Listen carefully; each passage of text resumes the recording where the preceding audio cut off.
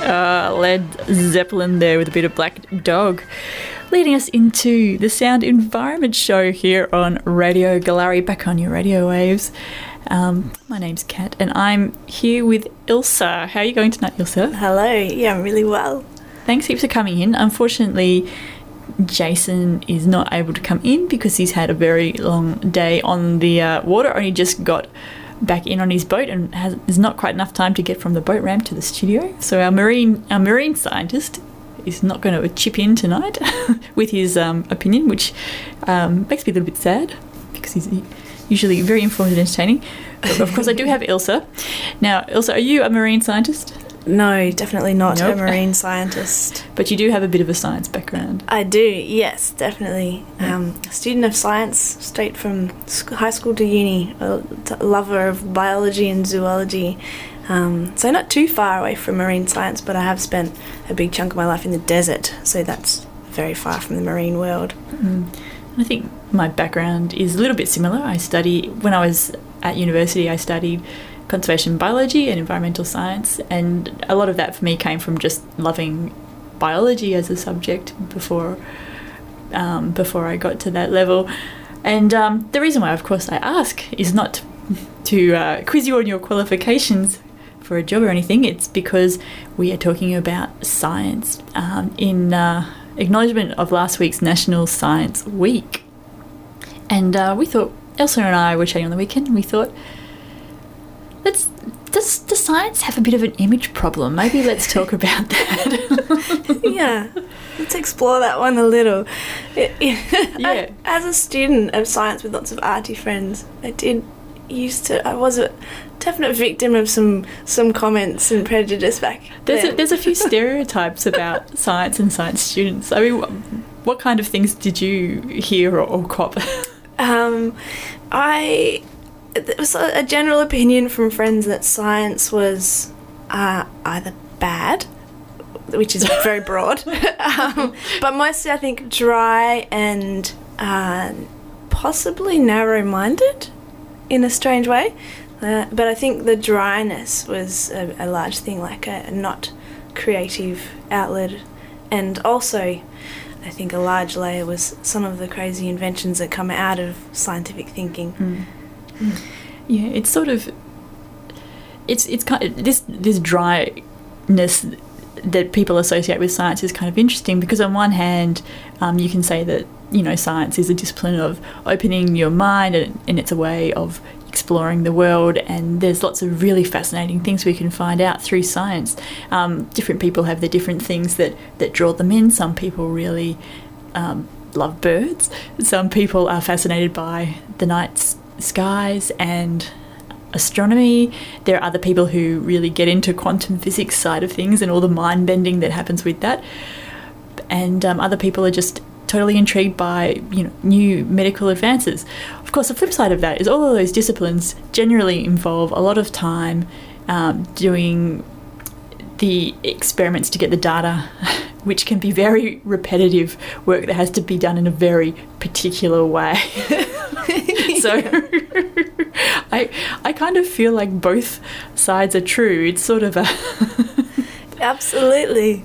I think science encompasses all, and you can apply science to everything in life. There is a science to everything, because science really is just it's the quizzical part of life. Why does that happen? To explain the unexplained and to have an understanding of something, be it very detailed or broad.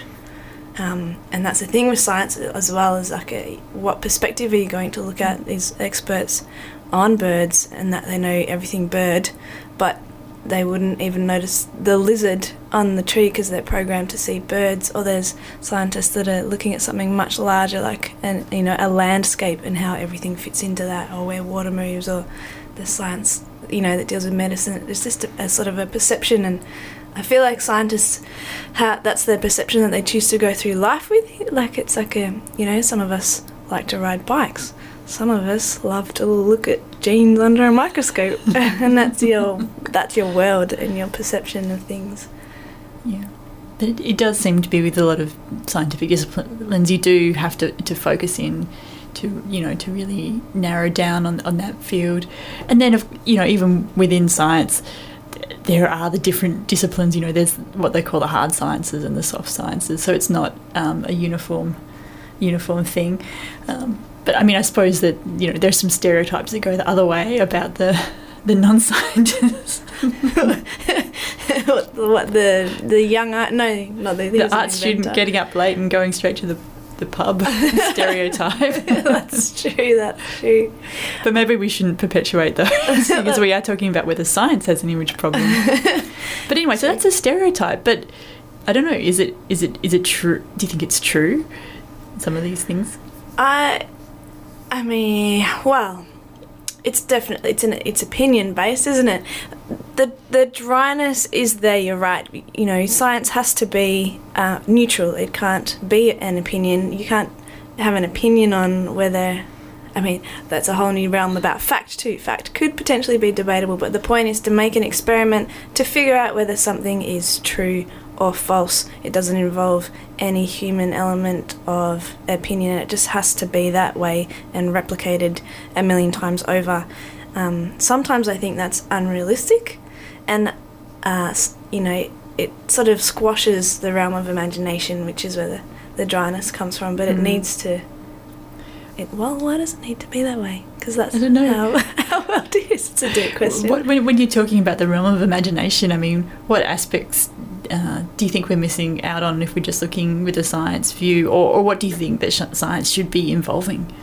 Well, I remember my first year at university, because I was very interested in arts and science. I didn't do a double degree, but I did do art subjects within my degree, but primarily it was science focused, and there was a subject called pseudoscience, which was basically a subject to teach students that science needed to be plausible, repeatable. You needed to come up with a hypothesis, which I think is imagination in a way. You need to ask a question and then answer it neutrally through experimentation and then your very clear reporting.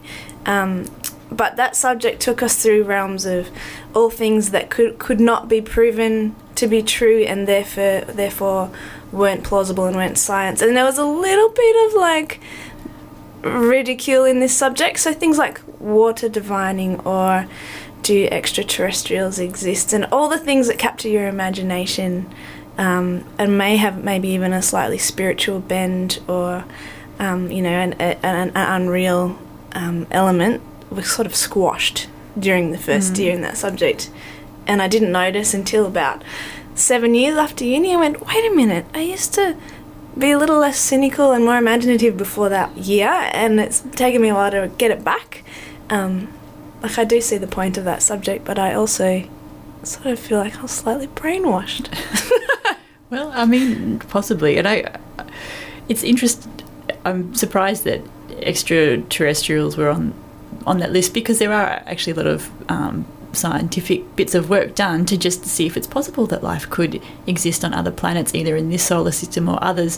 And so maybe extraterrestrials might not be in the form of X-Files little green men, but it's, at the moment, it is, the jury is still out. It's entirely possible that life could exist, and lots of science research money goes into looking at that question. I mean, there's the whole SETI project, SETI, which is kind of an outer space listening for signals program. Offhand I can't think of what the acronym stands for.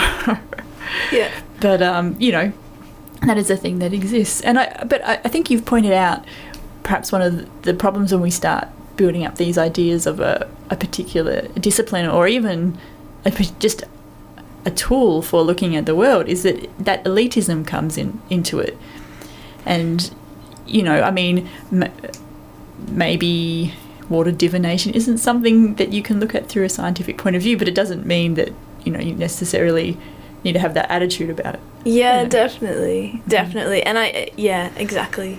And I'm sure many scientists don't. And you can actually still apply the scientific process to looking at water divination, and even things these days that seemed back then when I was at uni slightly fantastical are sort of, I think the word's more a bit open to, exploring So that, you know, say Reiki and the study of Reiki, people might look at that practice as not founded in science, but then you can actually apply a scientific process to it, and we've got machines and all sorts of inventions now that can measure things that we couldn't measure before, and just because we cannot prove something to be plausible actually just means we maybe don't have the tools or we're not able to, but it doesn't mean that something can't be true.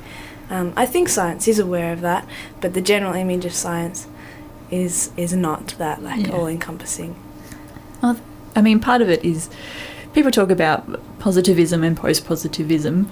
So, you know, positivism is the scientific view that everything can be looked at with science, and it does kind of go quite well, or goes hand in hand with that view of science as dry and narrow. But I think increasingly we live in a post-positivist world, which is a new way of looking at it that says, you know, there multiple things can be sort of true at the same time, and science is just one way of looking at the world. It's not the only way that we look at the world. It's good for particular things.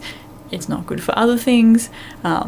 It answers certain types of questions. It can't give us any directions on other types of questions, like maybe philosophical questions. And so perhaps scientists need to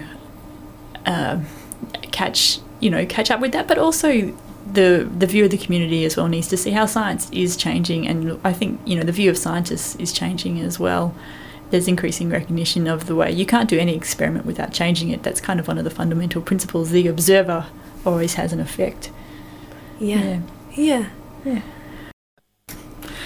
And we're back to the sound environment with Kat and Miss Pickle over here.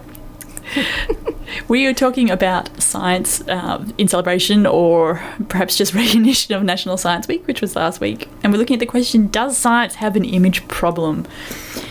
And just during the break, we were talking about there's kind of an anti-science movement in a way. That's the way I would describe climate change denial, because I think personally that the evidence for climate change is quite overwhelming, and that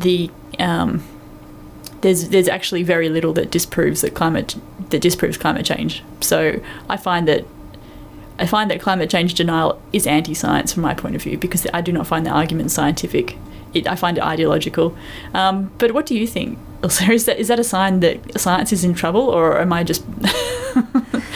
It's or do you think there's a point? Sometimes things can go through a scientific process and have different answers. You know, there can be a couple of conflicting answers that come out of it, or it depends on the way you might run an experiment, and what things you take into account when you run that experiment will tweak your results. So it's very difficult when you're relying on science for a solution to a problem. It might highlight that maybe science isn't always right, or, you know, science isn't I don't know, because it's such an analytical process and thorough. You always assume that if it's tested by science, then that is, you know, definitive.